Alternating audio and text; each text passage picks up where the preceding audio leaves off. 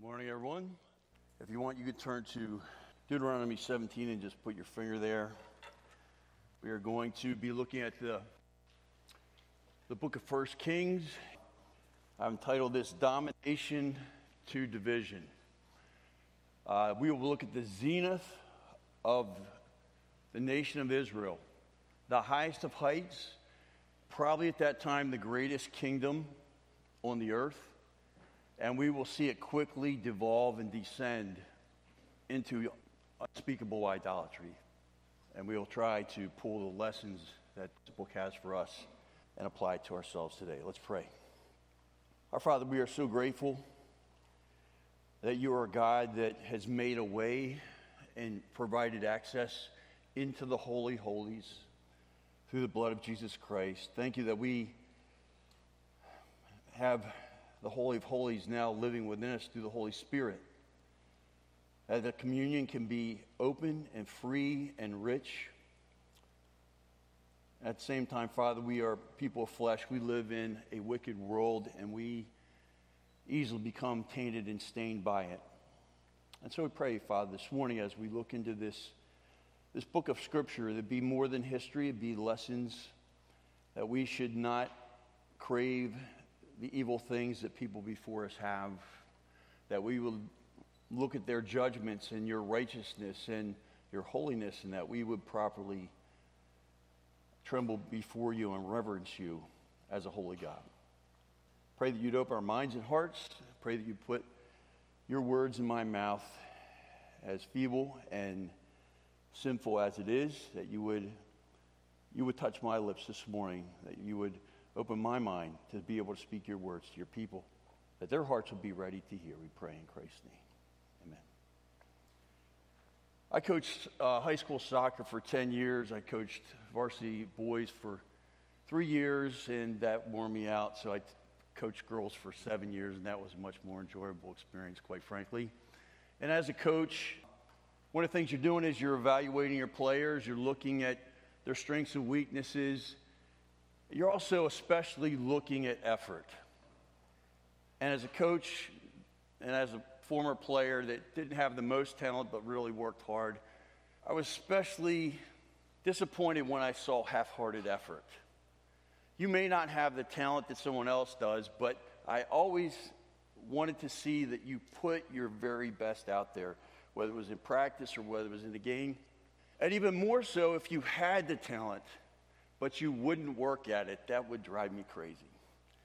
That would be a very frustrating thing. There's something about looking down and seeing half-hearted effort, or only half a heart given, that must break the heart of God. We're going to see that this morning because the operative word in the book of 1 Kings is half. It's half. Solomon is the king with the half heart for God. And we see it kind of very divided. We see it half of his rule and then the other half. Not just today he's for God, tomorrow he's not for God. It's that there was an intense commitment for half of his life, and then there was distraction, compromise, and opening the floodgates of idolatry. The kingdom is also divided into two parts. Israel with 10 tribes to the north, we find when we get to chapter 12, and Judah with the 2 tribes to the south. And the book itself is divided right down the middle. The establishment of Solomon, his reign, is the first 11 chapters, and then the division of the kingdom is the second 11 chapters of the book. Give you an overview. We see that there is the establishment of Solomon, the rise of Solomon, and then the decline of Solomon. It all happens in the first 11 chapters. And it's an amazing thing to see this man be humble and filled and blessed. And it's also very disappointing to see how quickly that descends. The second half, we'll look at, again, a divided kingdom. We'll see how the kingdom gets divided. We'll see some of the kings, and basically flip-flops. You'll look at some kings of the northern 10 tribes of Israel, then you'll look back at some kings in Judah, and it kind of goes back and forth, and the chronology is all marked out between each of those kings' reign from overlapping one another. The first half is a time of tranquility. The second half is a time of turmoil. The capital of Judah is in Jerusalem. Also, as it's united, that's the place. But then it becomes divided between Samaria and the northern kingdom. Jerusalem continues to be the capital in the south. And we're looking at basically 120 to 140 years of Israel's history. To give you a sense of a timeline here in your notes, Israel kind of burned through kings pretty quickly, where Judah was a little bit more established, especially because how many good kings in the north? None, zero. So we're going to at least see two good kings in the kingdom of Judah, Asa and Jehoshaphat. I meant to put this in here, but you don't have to speed right here. But I wanted to show that there is the ministry of prophets to both kingdoms. To Israel, there were 5 prophets during that period of time: Ahijah, Iddo, Jehu, Elijah, and Micaiah. And you'll see them pop up. Sometimes you won't see them in 1 Kings. You'll have to go to 1 Chronicles to cross-reference those. In the south, there are also 5 prophets: Shemaiah, Azariah, Hanani, Jahaziel, and Eliezer. And those people were faithful servants of God. They spoke the word of God, and they're what we call the royal prophets. It's not that they didn't have ministry to the nation, but God specifically was working to the king and through the king to the people. And so these prophets were sent by God to speak the truth to them, to warn them, to pronounce judgment when they broke God's law and went their own way. And they had a tremendous ministry. And especially when you think in some of these cases, they were a very, very small minority of the people that were doing the right things. Because it says in repeated places that this king basically set up his people and moved his people to worship idols. The king had that kind of influence. Authorship is presumed, according to Talmudic tradition, to be Jeremiah. And that may be disputed, but there are some signatory things that show up in the book that give us the idea that it was at least a prophet who had access to the royal documents and who lived at the end. There's a phrase that says, "and to this day." It's somebody looking back on the history and basically prophetically telling the story of the kings. Not just so much what did they accomplish and who they were and what kind of character do they have, but to basically set the stage for why God, at the end of these kingdoms, was just and right to send them off into captivity. The northern kingdom going in 722 BC to Assyria, and then later the kingdom of Judah going under the king of Babylon into captivity. As we look back when we were in the book of Daniel, you see that he makes reference to, aren't these accounts written in the book of Solomon, or aren't they written in the books of the kings of Israel or the kings of Judah? And again, the phrase, "and it is so to this day," that he's looking at things that were perpetuated and started in maybe some hundreds of years past, but now they're still persisting. We have the same problems, the writer's basically saying, and here's why. This never got rooted out. Some key verses. 1 Kings 4, 4 and 5. There is a blessing. There is this tremendous outpouring of God's favor. But in 1 Kings 11:11, we see the consequences of disobedience. "And as for you, if you will walk before me as your father David walked, in integrity of heart and uprightness, doing according to all that I have commanded you, and will keep my statutes and my ordinances, that I will establish the throne of your kingdom over Israel forever, just as I promised to your father David, saying, you shall not lack a man on the throne of Israel." Tremendous perspective, tremendous opportunity laid out. And so the Lord said to Solomon, here's the consequences. Because you have done this thing, and we'll see what that thing is, and you have not kept my covenant and my statutes which I have commanded you, I will surely tear the kingdom from you and will give it to your servant. Let's go back to Deuteronomy chapter 17, because this really is the background to those two verses. In Deuteronomy chapter 17, God predicts, remember Deuteronomy? I taught on that. Anybody remember about that book a few weeks ago? That was the second chance for the second generation. It was the giving of the law the second time. And unique to the first giving of the law, God kind of starts to lay out prophetically what will happen in Israel's history.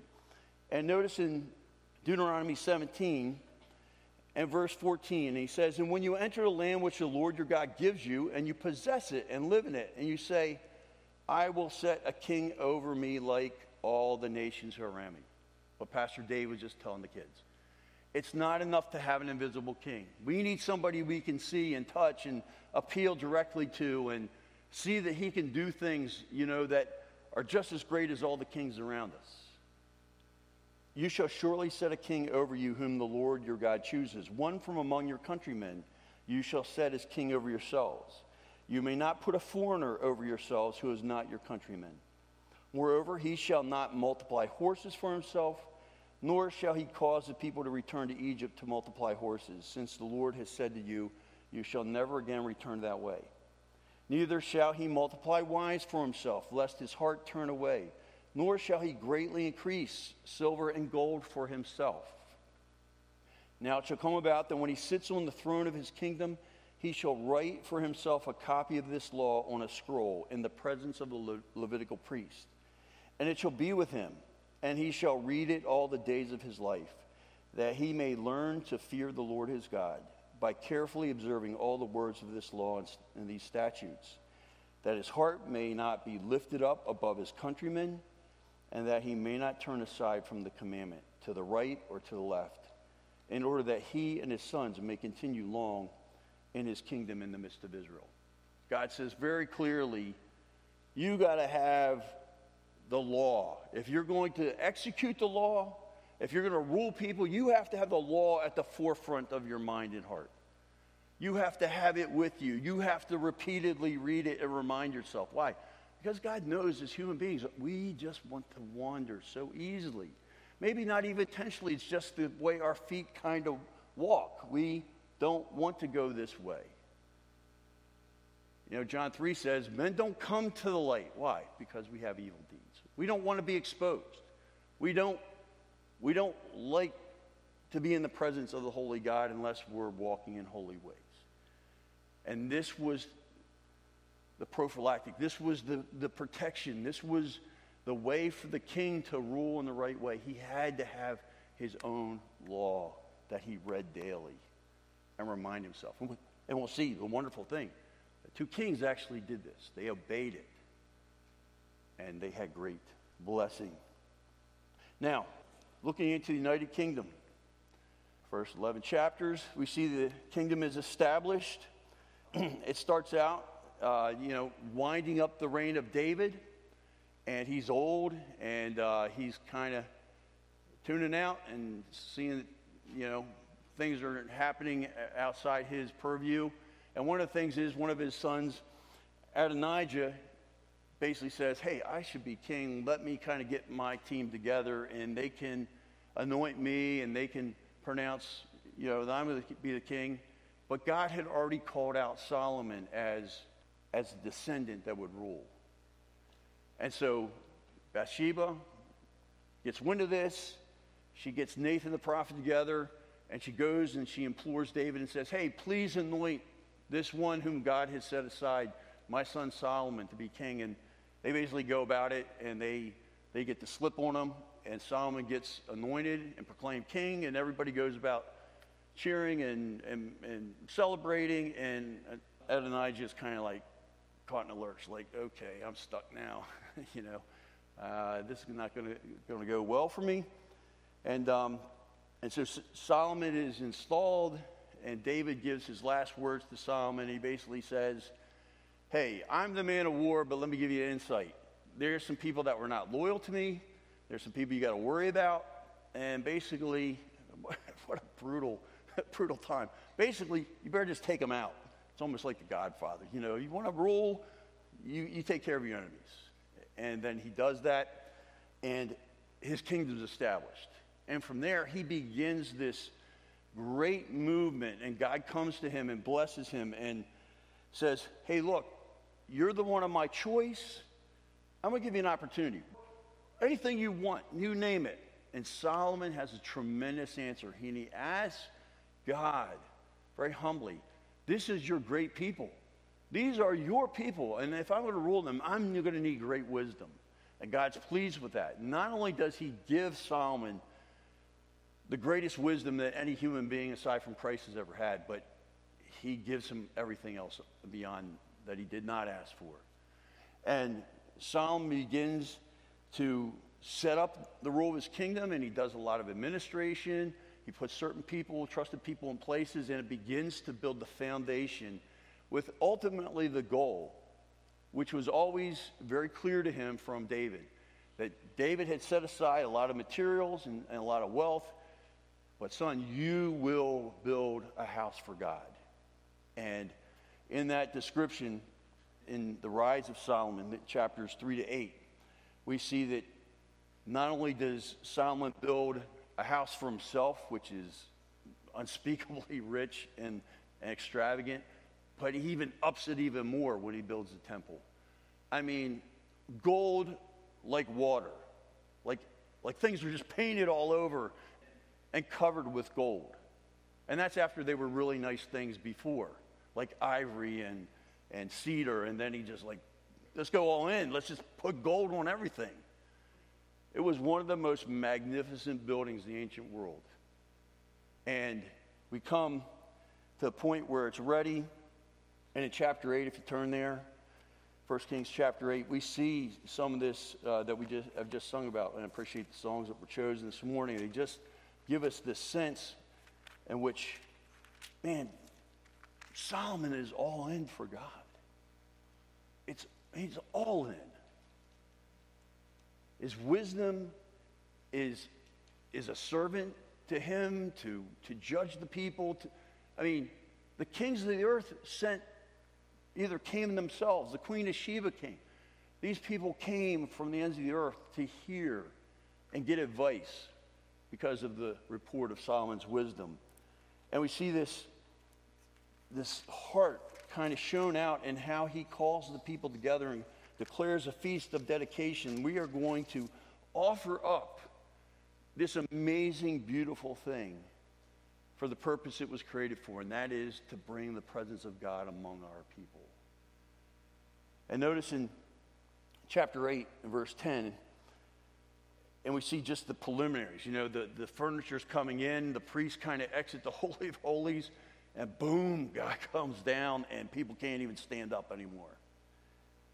And it came about, verse 10, when the priest came from the holy place, that the cloud filled the house of the Lord, so that the priest could not stand to minister because of the cloud, for the glory of the Lord filled the house of the Lord. And Solomon said, the Lord has said that he would dwell in thick cloud, and I have surely built thee a lofty house, a place for thy dwelling forever. Then the king faced about and blessed all the assembly of Israel, with all the assembly of Israel was standing. He said, blessed be the Lord, the God of Israel, who spoke with his mouth to my father David, and has fulfilled it with his hand, saying, since the day that I brought my people from Israel from Egypt, I did not choose a city out of all the tribes of Israel in which to build a house, that my name might be there. But I chose David to be over my people Israel. Now it was in the heart of my father David to build a house for the name of the Lord, the God of Israel. And the Lord said to my father David, because it was in your heart to build a house for my name, you did well that it was in your heart. Nevertheless, you shall not build the house, but your son who shall be born to you, he shall build a house for my name. Now the Lord has fulfilled his word which he spoke, for I have risen in place of my father David, and sit on the throne of Israel, as the Lord promised, and have built the house for the name of the Lord, the God of Israel. And there I have set a place for the ark, in which it is the covenant of the Lord, which he made with our fathers when he brought them from the land of Egypt. And he goes on and prays this magnificent prayer of dedication. And then he calls the people and blesses them. And in verse 54, it says, "And it came about when Solomon had finished praying this entire prayer and supplication to the Lord, he rose from before the altar of the Lord, from kneeling on his knees with his hands spread toward heaven. And he stood and blessed all the assembly of Israel with a loud voice, saying, Blessed be the Lord, who has given rest to his people Israel, according to all that he promised. Not one word has failed of all his good promise, which he promised through Moses his servant. May the Lord our God be with us, as he was with our fathers. May he not leave us or forsake us, that he may incline our hearts to himself, to walk in all his ways, to keep his commandments and statutes, his ordinances, which he commanded our fathers. And may these words of mine, which I have made supplication before the Lord, be near to the Lord our God day and night, that he may maintain the cause of his servant and the cause of his people Israel, as each day requires, so that all the people of the earth may know that the Lord is God, there is no one else. Let your heart therefore be wholly devoted to the Lord our God, to walk in his statutes, to keep his commandments, as it is this day." And notice, this huge sacrifice takes place. I mean, man, what a bloody mess in a way. 22,000 oxen and 120,000 sheep, and the people gave willingly. Yes, we're all in too. Do you see the power of influence that the leader has? Solomon's whole heart is toward God, and the people are right there with him. Wonderful thing. Oh, that it would have lasted. Because in chapters 9 to 11, Solomon, it's almost like he should have got another purpose, because now he's got people coming to him, and they want to see this extravagant building, and they want to hear Solomon's wisdom, and then what happens? They start just like, hey, here's a bunch of gold. Why don't you have this? This is for you, Solomon. Hey, how about some chariots? How about some horses? And what happens slowly by slowly, he starts to disobey the instructions of Deuteronomy 17. He got all wrapped up. If you look at the book of Ecclesiastes, which we will in several weeks, he was all about everything. He wants to master everything. He wants to master science and zoology and weather and his mind. And then on top of that, we have another problem. Because not only does Solomon multiply wealth and horses and chariots, which God said not to do, he multiplies wives. 700 wives and 7,000 wives. And concubines. And a lot of these are just trophy wives. They're like, I'll make an alliance with this king. Hey, I'll marry your daughter. I'll give her a place to stay. But he is imperceptibly, decision by decision, compromise by compromise, he's getting farther away, and his heart is growing cold. And we see that, as God predicted, he takes these wives, and to make them happy, they're homesick. I want parts of my land. I want this. I want that. And,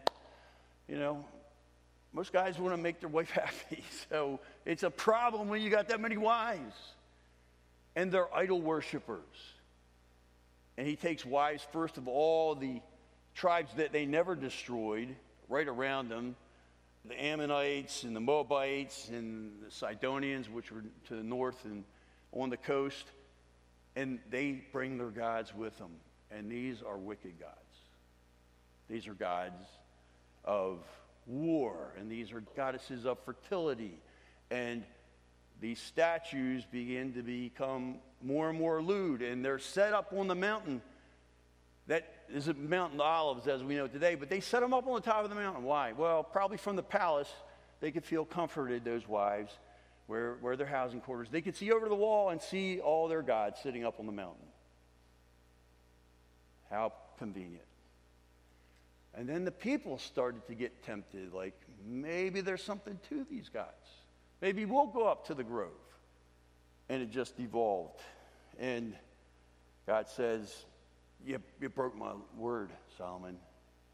And so here's the consequences. I'm going to tear the kingdom from you. You're going to have enemies. It's going to be broken up. And where you've had tranquility, your last years are going to just be a grief of strife and opposition and battle. In your old age, like he's pushing, 80. And he's got to deal with this now. And God says, my word is sure. And these were really detestable, as the Bible says, detestable idols. Ashereth was a moon goddess. It has Asherah, which we see later, which are the actual idols. These basically were idols of naked women that were in the midst of pregnancy. And they were goddesses of fertility. And you would come if you wanted to have a kid and you made an offering and you burned some incense. And of course, Molech was associated with child sacrifice. It's said that the real Moloch was made of bronze, and they had a fire pit in its belly and would heat up his arms, and then these people put their babies on there to sacrifice them, like alive, to appease the god. Israel somehow got involved in all that. The kingdom's divided, chapter 22, 12 to 22. And we see that nothing of note really happens in the northern kingdom except just problem after problem. We see that Jeroboam, who was basically raised up, he actually gone to Egypt, kind of got fortified. He comes back after the death of Solomon, and he basically hangs out until he sees what Rehoboam is going to do, until he can strategically make his lunge for power. And so what happens is people come, and of course Solomon had put a lot of people into slavery, or basically servitude, to make all this kingdom work. And they come and they say, Rehoboam, the older guys say, okay, the people are worn out here. You need to kind of ease back and take care of them a bit. And Rehoboam goes to his friends, and what do you think? He says, oh man, no, you need to make everybody know that you are the new sheriff in town. You put it on them heavier. And so Rehoboam listens to those dudes, and he says, oh, my father, afflicted you with whips. I'm going to afflict you with scorpions. How to make friends and win influence, right? And he pushes it hard on the people, and the 10 tribes of the north said, we're out, man. And Jeroboam takes his opportunity to come along and say, hey, I got my own beef, and I'll lead you guys. And he becomes the king. And the cause of this division was the foolish arrogance of Rehoboam. Just he would not listen to good counsel. And he's stubborn. Reign of Jeroboam, well, it didn't start too well because he just continued the idolatry in a different way. He says, wait a minute, we came out of Egypt and there was a golden calf and we got everybody rallied around that. Let's have 2 golden calves. So they make these golden calves to worship and bow down to and to make offering to. And then he basically says, no qualifications for the priest. Let's make them political appointments. If you want to be a priest, I can get you in.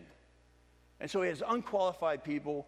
And I always wonder, well, would the Levites have gone up there anyway? Maybe. I don't know. I mean, probably not.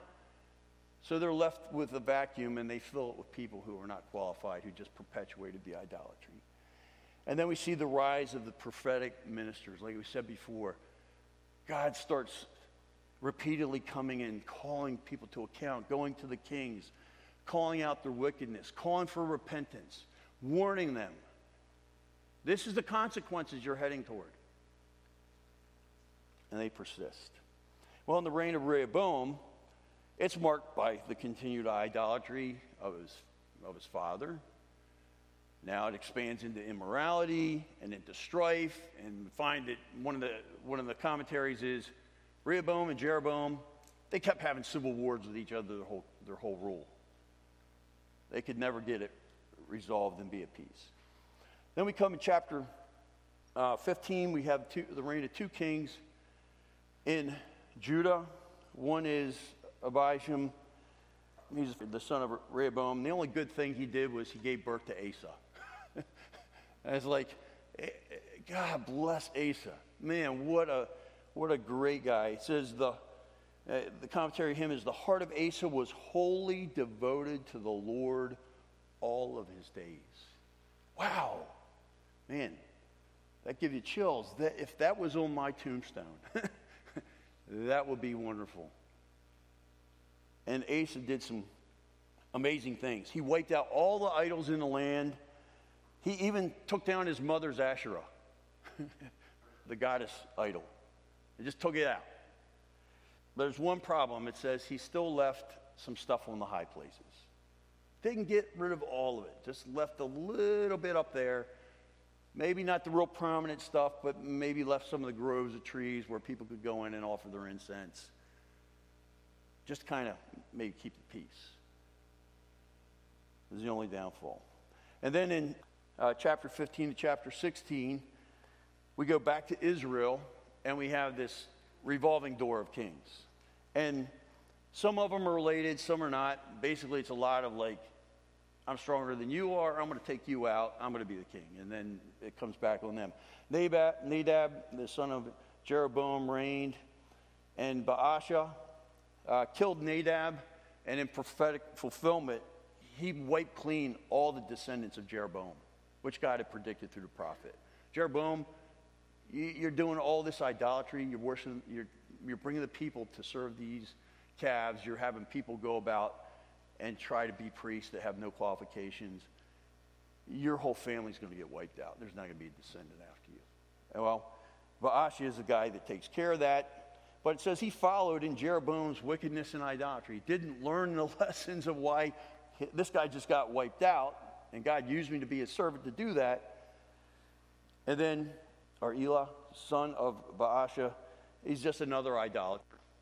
And some of these people have very short reigns, as you can imagine. They kind of burned out God's patience pretty quickly. Well, Zimri, who was Elah's chariot commander, basically says, I see an opening here. So he kills Elah and all his household. And he only reigns 7 days.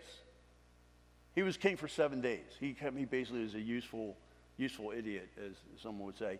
I mean, yes, he got rid of Eli's wickedness, but he wasn't any better, and he kind of basically just put himself in charge.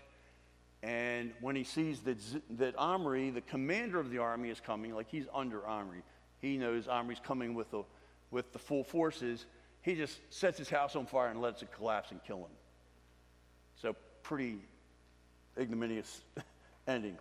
Omri becomes the commander of Elah's army. The commander of Elah's army, it says, and this is a commentary, he acted even more wickedly than all the ones that were before him. So it's kind of like, as you go through the kings of Israel, they're trying to see if they can outdo the last guy in being wicked and doing despicable things. Omri reigns for a while, and then his son, Ahab, kind of has a long reign and a very noted reign in the book. We see that Ahab, and he did even more wicked than his father had said. So not only is he not satisfied with the gods that were already there, he goes up to Sidon and he brings Baal worship down along with a wife named Jezebel, who was Sidonian. And, it's like Ahab is like piling on idols on top of the idols. Idol worship of Baal was very noted in that region. And it says he also made the Asherah. So now he's even bringing some of the stuff from the south. And we're going to put these fertility goddess idols up as well.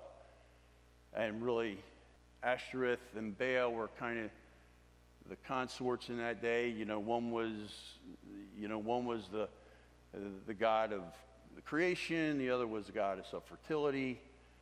And they consorted. And that's how that went. Well, anyway, in this reign, we all see side by side that God raises up this amazing prophet Elijah. And in these 6 chapters or so, we see just about as much about Elijah's life as we do Ahab, but they're intertwined. And one of the things that we see very significant in the recording of this period of Israel's history, especially between Ahab and Elijah, is Elijah is blessed with the ability to perform these miracles. And there are 5 that are noted, that he comes and he predicts, hey, get ready, there's going to be a drought. Nobody's going to have any water. So it comes. And then he goes and there's a provision of food where he needs to be taken care of because nobody else has any food. But he goes to this Gentile woman, and she takes him in, and he says, look, just continue to feed me. Your grain and your oil will not run out. And they didn't. And then her son dies, and then he resurrects him. And, then there's the big conflict with the prophets of Baal. And fire comes down out of heaven and laps up the sacrifice, the altar, the water, the whole works is gone.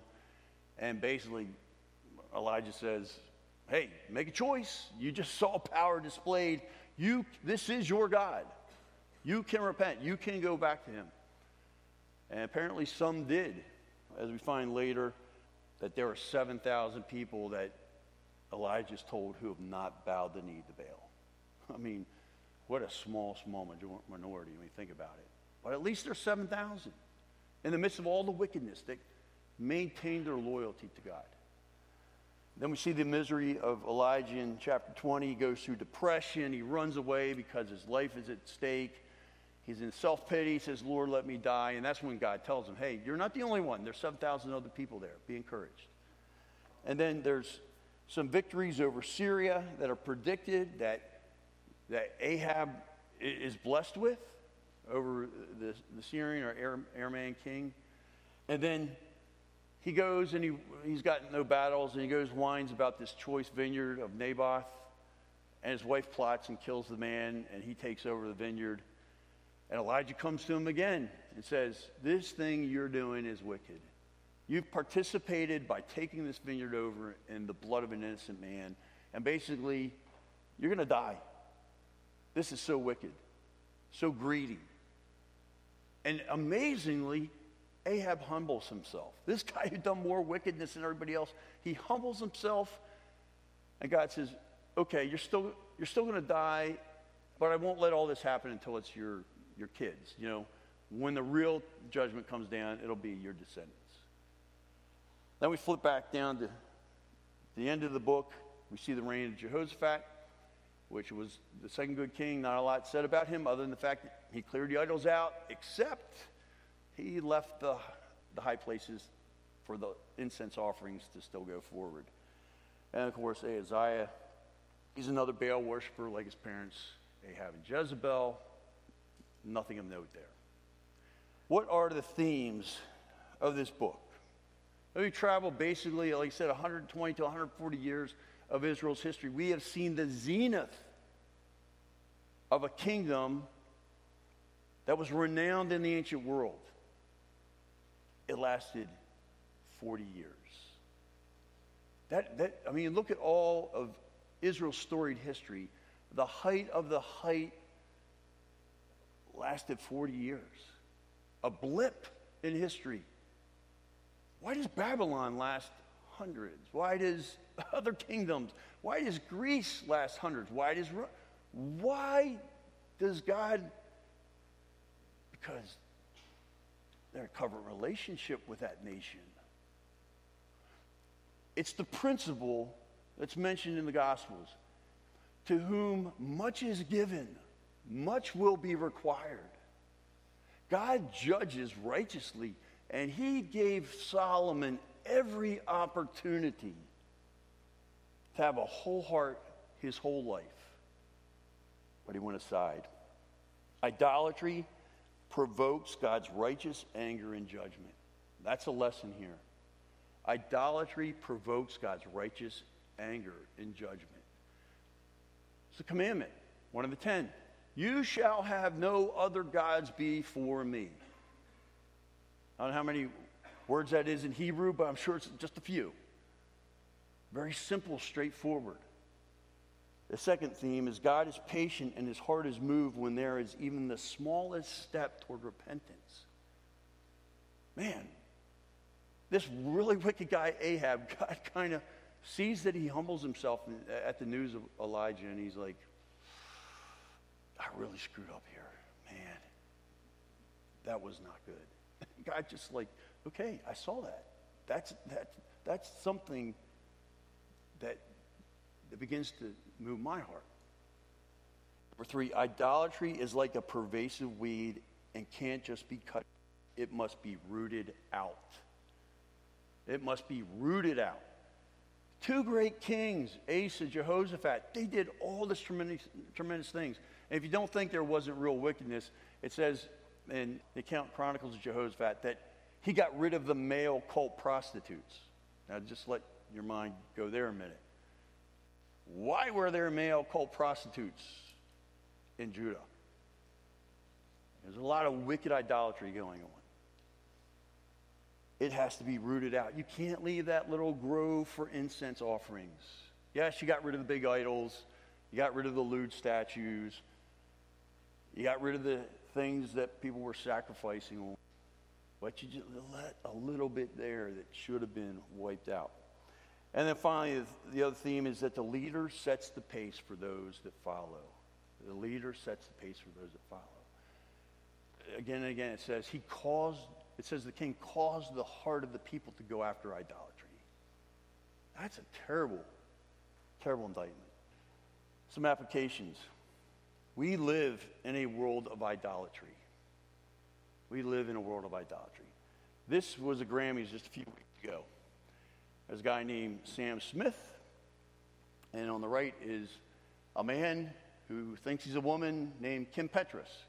They not only had this big scene of basically what looked like satanic worship in the Grammys that night, but they actually won the top award for some performance or whatever. That's what our world thinks is great. And then we have the cult of child sacrifice. We call it abortion. Or people call it pro-choice. Yes, you did choose to kill a human being made in the image of God, whether in the womb or even now they want to kill them outside of the womb. There's a bloodlust in our land.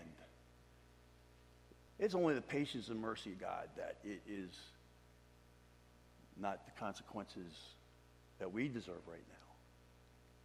Maybe it's because God's patience, he's looking at the minority of us that are calling out for God's mercy, for God's patience, for God's revival to change the wickedness of our world. 1 Corinthians 10:14, speaking to the Corinthians, the same people we were looking at in the Lord's Supper. If it's not a problem, why does Paul say to Christians, flee from idolatry? Because it only starts with small compromises. Idolatry. Let's get real. It's not just about wood and stone that people bow down to. Idolatry is anything that displaces loving God with all our heart, soul, mind, and strength. Anything that displaces our desire, our practice, our pursuit of loving God with all our heart and soul, mind, and strength. That's what God's standard is.